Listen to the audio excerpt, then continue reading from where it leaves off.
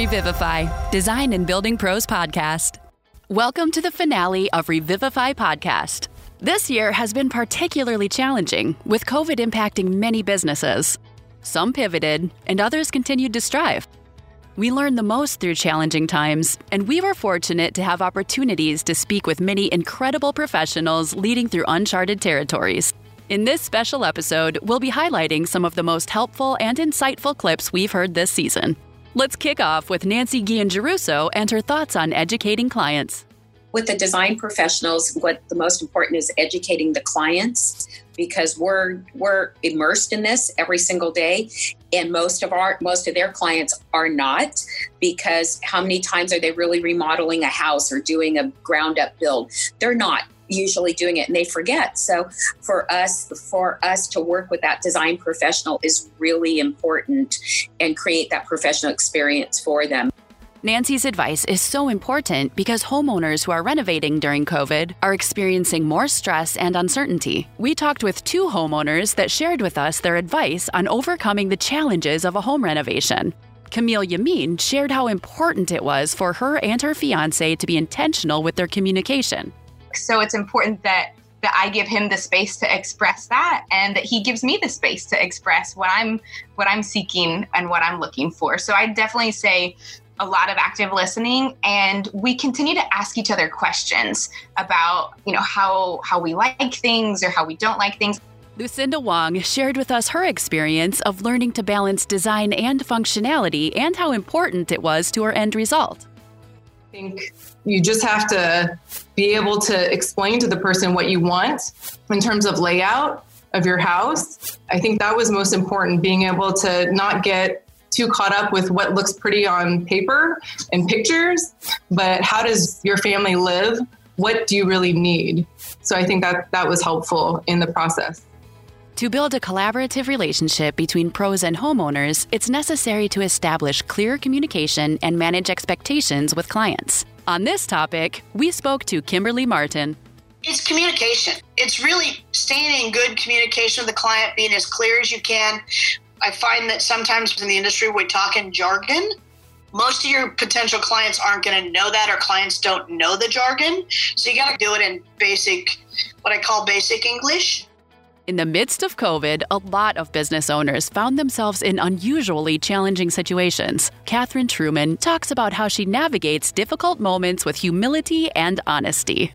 I would say that one other thing that I try and do with people here is, partly because it's a small studio and partly because this was a bit of influence of Anne, was I try and be really open when I screw up. I had to be really upfront with my staff and be like, well, so that job isn't going to happen anymore. And, here's why. And it's kind of embarrassing to be like, we weren't fired for cause or anything. We were asked not to work. So, open with them about the downside of this stuff too. I'm open about when I make mistakes. I think it's important that they also see when I screw up, because one of the things that I tell everybody that works for me, like, everybody makes mistakes. I make mistakes. I want you to know I make mistakes. But what I try not to do is make the same mistake twice. I am more than happy to explain why something is wrong and teach you what's the problem.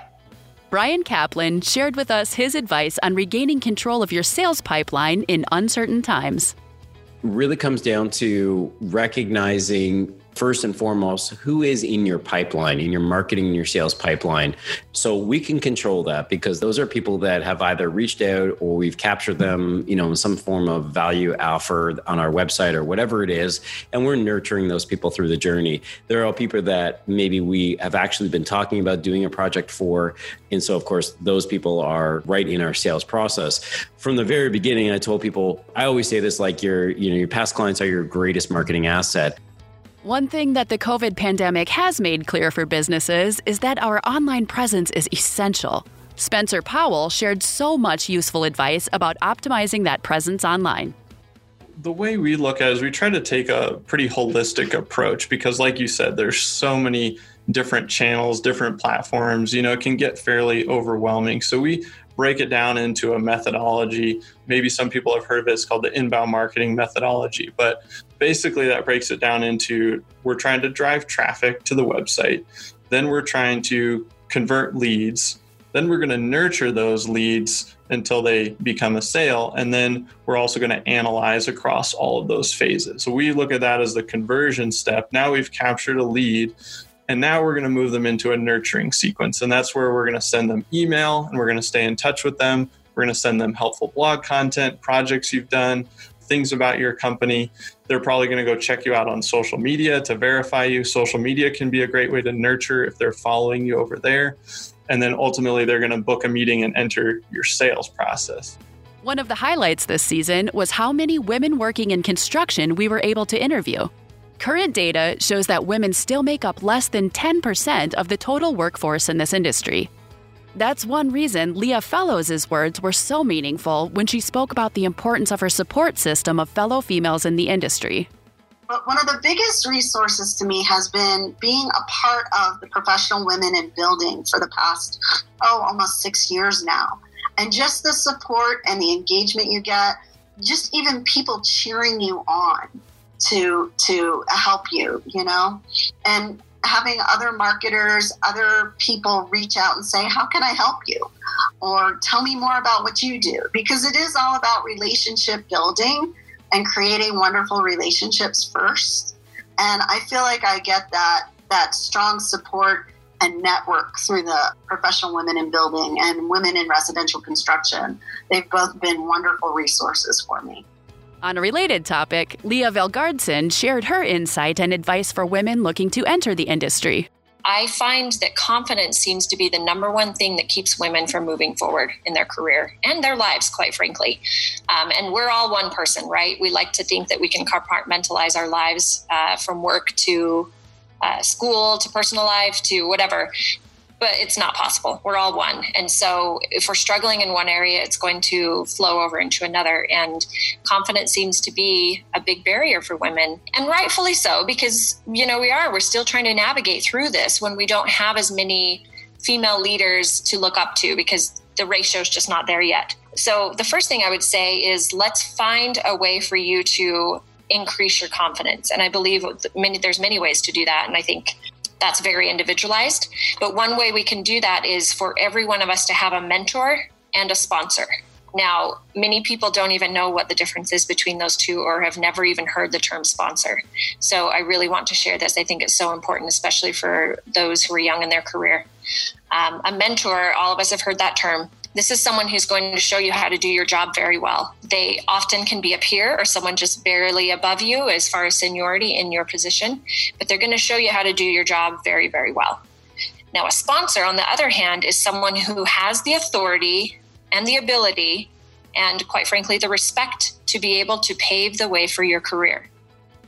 Throughout this season, we had guests from a variety of construction industry specialties who shared their innovative and thought-provoking ideas. June Grant shared her take on how ADUs can help elderly homeowners regain control of their sustainable living arrangements and prevent them from becoming homeless. The other part about the in-law units, in addition to the homeless, is that very little of the conversation is about the next wave. And the next wave is actually the elderly community. The average age of the homeless population in San Francisco is 50. Not young and strung out. It's 50, and it's because 50 and above. And it's because after 50, you typically have some kind of major medical disaster that happens that results in a massive medical bill.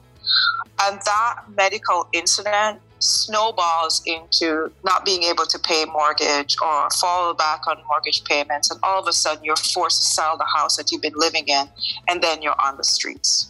My focus on the in-law units has been less about homeless and more about stabilizing existing homeowners and giving them a pathway to be able to help with existing family members, teachers, nurses, everybody who's a service worker, restaurant workers. My focus on in-law units has been about that tier that we talk about but haven't done much about. And they are actually the next most vulnerable, which we're seeing currently with the pandemic. If 2020 taught us anything, it's that pushing boundaries and thinking outside the box is the key to thriving in uncertain times. One of the most innovative guests we spoke to this season was Lindsay Fox, who taught us that investing in building information modeling saves money and time on projects. Actual analogies are out there that's like, it's $100 if you do it in like conceptual design phase. It's maybe like maybe $1,000 if you have to change a construction document phase. Field construction, you're like $1,000. So if we can kind of move up those decision making into the digital environment, we're instantaneously either neutralizing our fees, we're maximizing the project dollars, soft cost dollars, and it's really powerful. So it definitely drives me to know that we're having a broad and lasting impact on the construction industry. We are the only industry when you have a 3-dimensional product that's being designed typically in 2-dimensional software. And we do need to move away from that. Like if you have 3D ideas, let's make sure you are doing 3D planning. Another big part of saving time and money on projects is being able to easily stay ahead of each moving piece. Eric Lynn showed how BayRep is saving him time and bringing back great client reviews. Really appreciate how easy the online management can be. It's really kind of second nature now, just to be able to drag and drop over and just to communicate that way without having to, in the past I had to type up like this page long, kind of explaining the sequence of what's coming up next. But with BayRep, they see it. Every time I drag something over, it pings the client side. They'll open it up and they'll say, "Oh, okay, so that's next. Okay, that's good. That's next." And they can actually, if they have any questions within that task, they can send me a message and I can respond right back. Move that right along. So I think peace of mind for the clients is what I really enjoy out of using BayRep.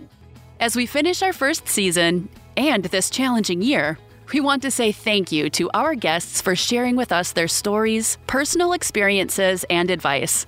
We also want to thank you, the listener on the other side, for listening to this podcast and being part of this journey with us.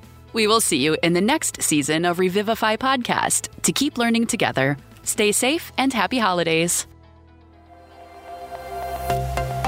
Brought to you by BayRep.